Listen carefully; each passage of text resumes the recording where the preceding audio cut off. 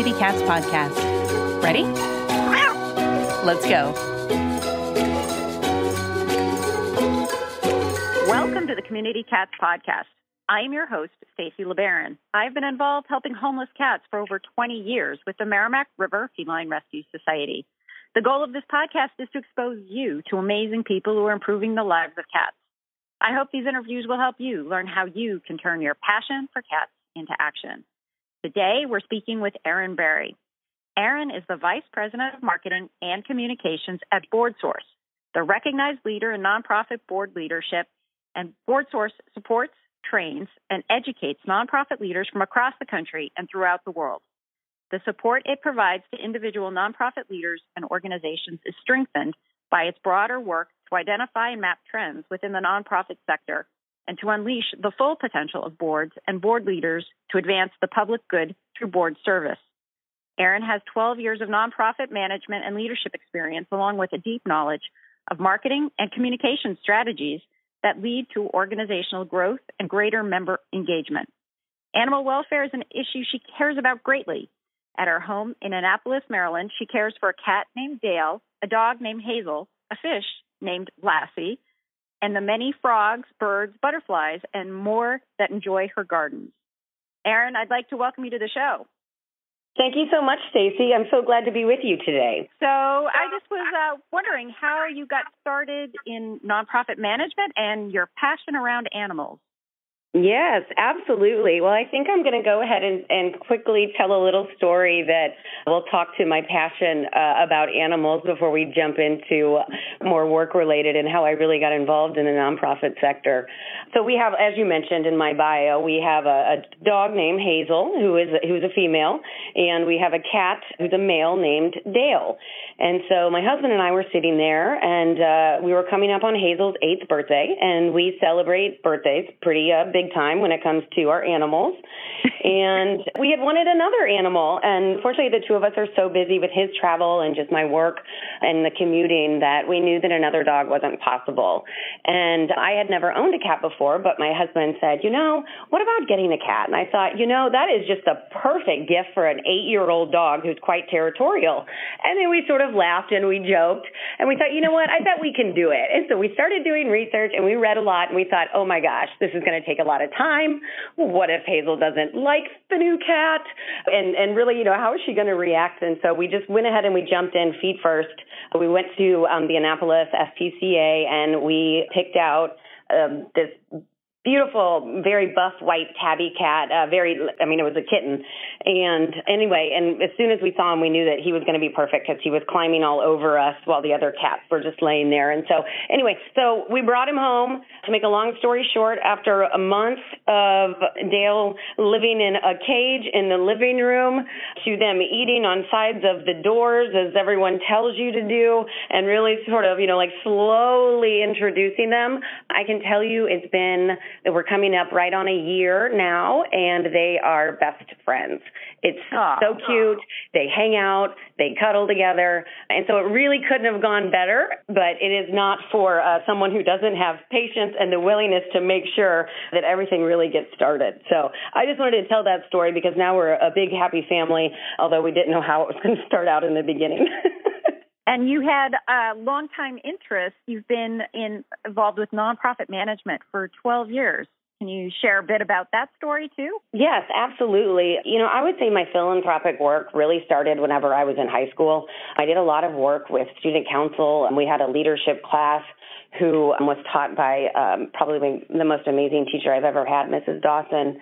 And through those experiences, I was really in charge of how can the student body and how can we raise money for the community, how can we work with the local homeless shelters and all different types of shelters really throughout our community of about 12,000 people in the Midwest. And so I did a lot of volunteering. I put on a lot of school fundraisers and really just enjoyed over probably my last 2 years of high school. I did about 400 or 500 hours of community service. And so it was something that I enjoyed. I loved having an impact on the community. And it's really something that I've taken with me my entire life. And so I went to school for political science, and I did that through college.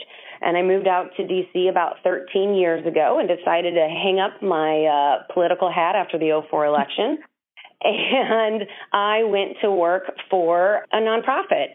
And at first it was a trade association, and I worked there for a little bit and then a couple of other nonprofits. But I've always been in the nonprofit space since I've been in Washington, D.C. But what I'd really like to focus on is my current work here at BoardSource. I've been here for over 3 years now. It's an organization that it just has a fascinating story and a really important purpose and mission, in that we help strengthen nonprofit boards at the highest level, the board of directors, because we believe if an organization is run well by a board of directors and a CEO with thoughtfulness, transparency, and really honing in on what the organization does well and what it can do, that ultimately nonprofits across the United States will be better serving communities and those in need. If you like the Community Cats podcast and would like to help promote community cats in your state, then we need you. We're looking for a couple of people from each state to be Community Cats ambassadors. What do you get by being an ambassador? You'll be mailed a promo kit of items to use to help promote the show at any event that you attend in your state. If you don't attend many events, hey, that's okay too. Do you have a network of people that love community cats? You can help with emailing groups in your state to let them know about the CCP and offer them the benefit of community cat swag. The more we can spread the word about the show, the more we can do to help cats across the country. Please email Stacy, Stacy, at communitycatspodcast.com if you'd like to represent your state. Thank you. I want to hear from you what the Community Cats podcast means to you. You can now leave a recorded testimonial on the Community Cats podcast website and share your thoughts about the show. You can also ask questions, share show ideas, pretty much anything you want. Just go to www.communitycatspodcast.com and click on the testimonial link and record. You hear from me all of the time, and now I want to hear from you. Thank you. So let's talk a bit about board leadership and what BoardSource offers for that. Over all the years, the 20 plus years I've been involved in running nonprofit organizations, I have always referenced the BoardSource website for resources and for help. But what are the things that your organization really focuses on teaching boards on how to be strong and how to grow and develop? Are there key components for success that we should be looking for? Yeah, well, first of all, thank you for the kind words about BoardSource. I'm certainly happy that you have found, our information useful. And so BoardSource has a lot of really great programs. I mean, generally, we have tools, resources, templates, written resources, articles, publications, all of that on many different topics. And so in addition to a lot of the resources that we provide, we also have support in terms of what we refer to as the Board Support Program, which is basically a year-round development program. We also have different types of memberships for consultants, for example, or for larger networks like the YMCA. But the Board Support Program is really one of our core offerings, in that that's really where we help support smaller grassroots-focused organizations. It's for organizations that have, one board, if you will, not many across the United States, so very local, community organizations. So we offer a lot of supports and free access to almost everything that we have in terms of that. We also have trainings, whether it's webinars or in-person trainings. We have our biennial conference, so every other year, 900 organizations get together. The BoardSource wasn't probably known for initially, but really we've sort of changed directions over the last 3 or 4 years, and we are tackling critical issues as it relates to the entire nonprofit sector. And those include things like, it's called the Stand for Your Mission campaign. And so we really encourage organizations to advocate, and what advocacy really means, what's legal, what's not, and we try to really take out the scariness of it. Another campaign, for example, would be the Power of Possibility. We're asking organizations, and specifically at the board level, to simply have conversations about what it means to intentionally collaborate with other organizations. So I would say that's just a brief summary of some of the things that we offer, but please let me know if you'd like me to drill down on any of those things. Yeah, no, that's very interesting. It's the Stand by Your Mission phrase is very important because I find with some of the smaller groups, it's very easy to just get so involved in the daily requests and the needs and, having to focus on a mission rather than getting kind of scattered around and not following what your board group really believes should be the path. And actually, a big challenge is working with getting everyone on the board on the same page. Do you have any tips for sort of how to keep the peace on a board of directors? Boy, that's a pretty big question. I mean, we certainly, throughout our work, we hear that organizations are struggling at many different levels and at many different stages. And that could be, in the boardroom, maybe they're not having robust conversations. So, specifically for that example, if boards aren't in there having strategic conversations and talking about these big issues like advocacy, like collaboration, and really, the boards have their fiduciary role and their governance role, but that's very a narrow definition. Boards also have a humongous leadership role. They're influential in their community. And just looking at that and looking at the example of, possibly not having those robust conversations, I would say that being able to take a look around the table and making sure that you have the right people sitting around the board. Is it a diverse collection of people from your community? Do they all add value on specific issues? And so, really being able to sit back and take a look at the current board structure and figuring out what you need at that time. It doesn't mean that it's always going to be that way. And so, for example, we have very practical resources on matrices and how to sort of, take a look and evaluate your current board. But even up another level, it really starts with the board chair and the CEO having an incredibly strong, transparent, and just open lines of communication. It's not rare for organizations that are running effectively for the board chair and the CEO to have a standing 1-hour call each day, or not each day, excuse me. That would be a little much. But even once a week, just to have that call scheduled, to have that one-on-one time. It's also important for prior to meetings to really sit down and think, okay, what are the outcomes we want out of this board meeting? What are the big issues that we really need these community folks and people that we have chosen who sit on the board because they're passionate about the mission? A lot of, advanced prep and communication between the board chair and CEO to tackle that stuff well in advance and making sure that the agenda is set so that the consent agenda has been set out in advance.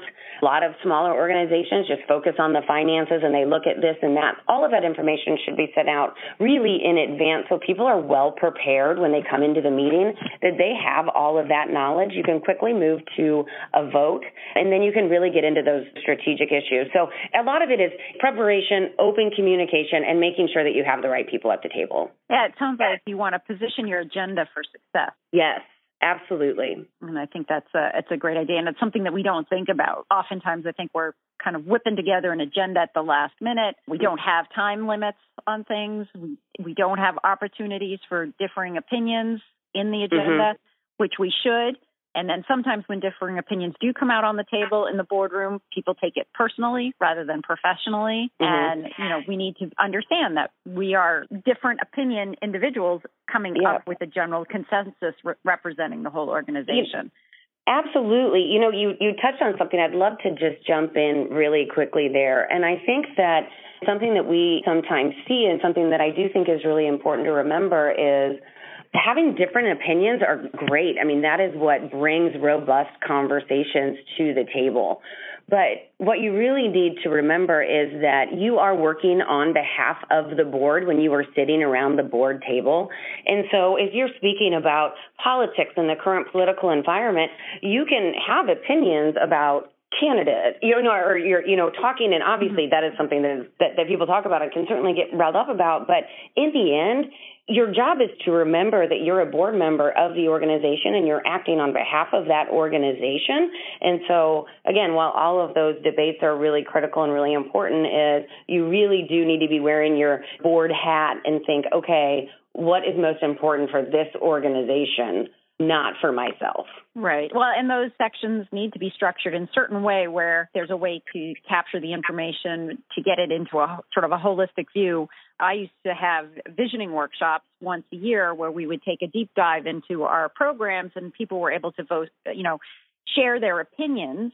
And this was staff and board sharing their opinions about progress in different programs and big picture things. But then we all as a group would end up voting items down to choose what our top 3 priorities would be going forward. And so if you do a visioning section or a open discussion section within a board meeting, you just need to be able to have some parameters and structure around it too. Mm-hmm. Yes, absolutely. So Erin, I'd like to kind of change the direction just a little bit, because many of the listeners have sent me emails and said, hey, I'm taking care of 3 or 4 feral cat colonies. I keep getting word about other feral cat colonies, and so I'm starting to trap, and I'm thinking I need to start a nonprofit organization. Tell me how to do that.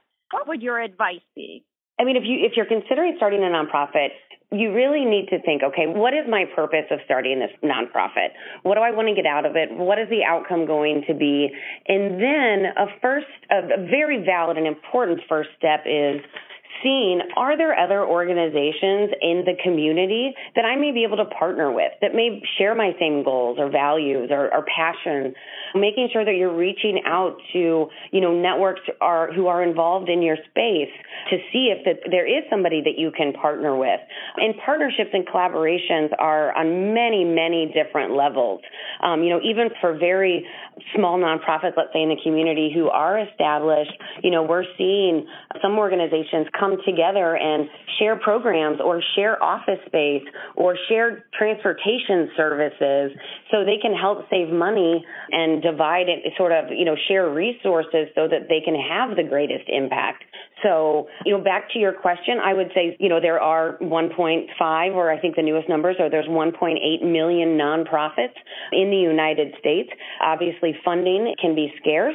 Fundraising is always something that comes up as an issue when it comes to boards, certainly, and what their role is there. And so I would say if you're considering starting a nonprofit, I'd really do your due diligence, take a look around, and see if there's another organization or group out there that has a parallel focus or mission. I agree. I think that there's a lot of time and effort and resources put into forming a 501c3, and if you can become part of another organization or partner up with another organization, I think that the economies of scale are really very, very good. We actually just started a brand new initiative here when I spoke that we are tackling sort of critical sector-wide issues. It's called The Power of Possibility, and it's exploring strategic partnerships, basically. And we have got a ton of free resources. It's thepowerofpossibility.org. Everything on the website is free. We even have a section about starting a nonprofit and resources related to that. And then also just certain times in an organization's really just life, like when the CEO is transitioning after being there for 10 years, or there's lots of different points where people should sit back and think about, does collaboration and meaningful partnership make sense? And so I would just encourage listeners to definitely check out that website, because there's a lot of really great case studies, stories, and a lot of really great resources to help have a good conversation in the boardroom. So if folks are interested in finding out more about BoardSource, how would they do that? They would go to boardsource.org, and we launched our website, our new website back in October,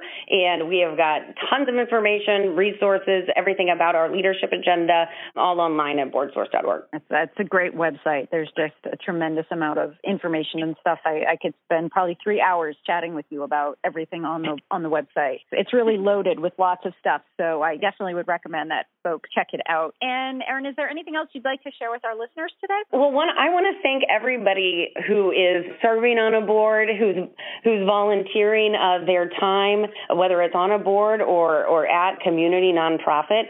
Thank you for your work and your leadership in trying to make really the world a better place and just a better humanity. So I would like to just thank everybody, because it's such important work, and it's so incredible to be a part of so many different missions at BoardSource and really just helping the sector, that there's just so much thanks that I could spend 3 hours thanking everybody. Well, Erin, I want to thank you so much for agreeing to be a guest on my show, and I hope we'll have you on in the future. Great. Thank you so much, Stacey. I really enjoyed it.